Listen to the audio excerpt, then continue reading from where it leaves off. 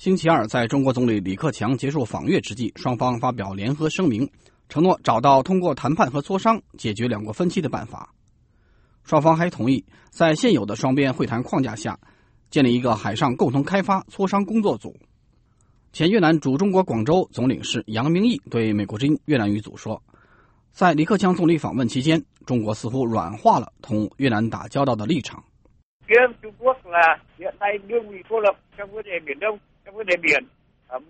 中国目前因为和其他国家有领土纠纷而受到孤立，在东中国海与日本有纠纷，在南中国海与菲律宾和越南有纠纷。面对有关国家的激烈阻力，中国希望显示自己不是一个要侵略扩张的国家。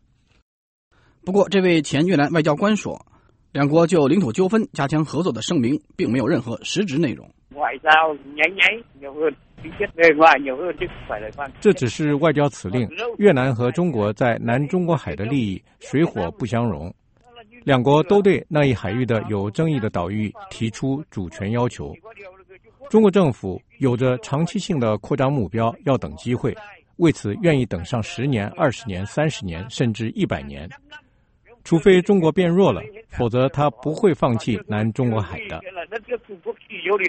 中国在南中国海的领土主权要求与越南、文莱、马来西亚和菲律宾的主权要求有所冲突，这些国家都是东盟成员。中国目前正在与东盟一道探讨一项拖延已久的具有法律效力的南中国海行为准则，但是北京不愿意在东盟这样的多边论坛讨论主权纠纷问题，而是希望与各主权声索国1对1打交道，这样中国就会在谈判中处在强势地位，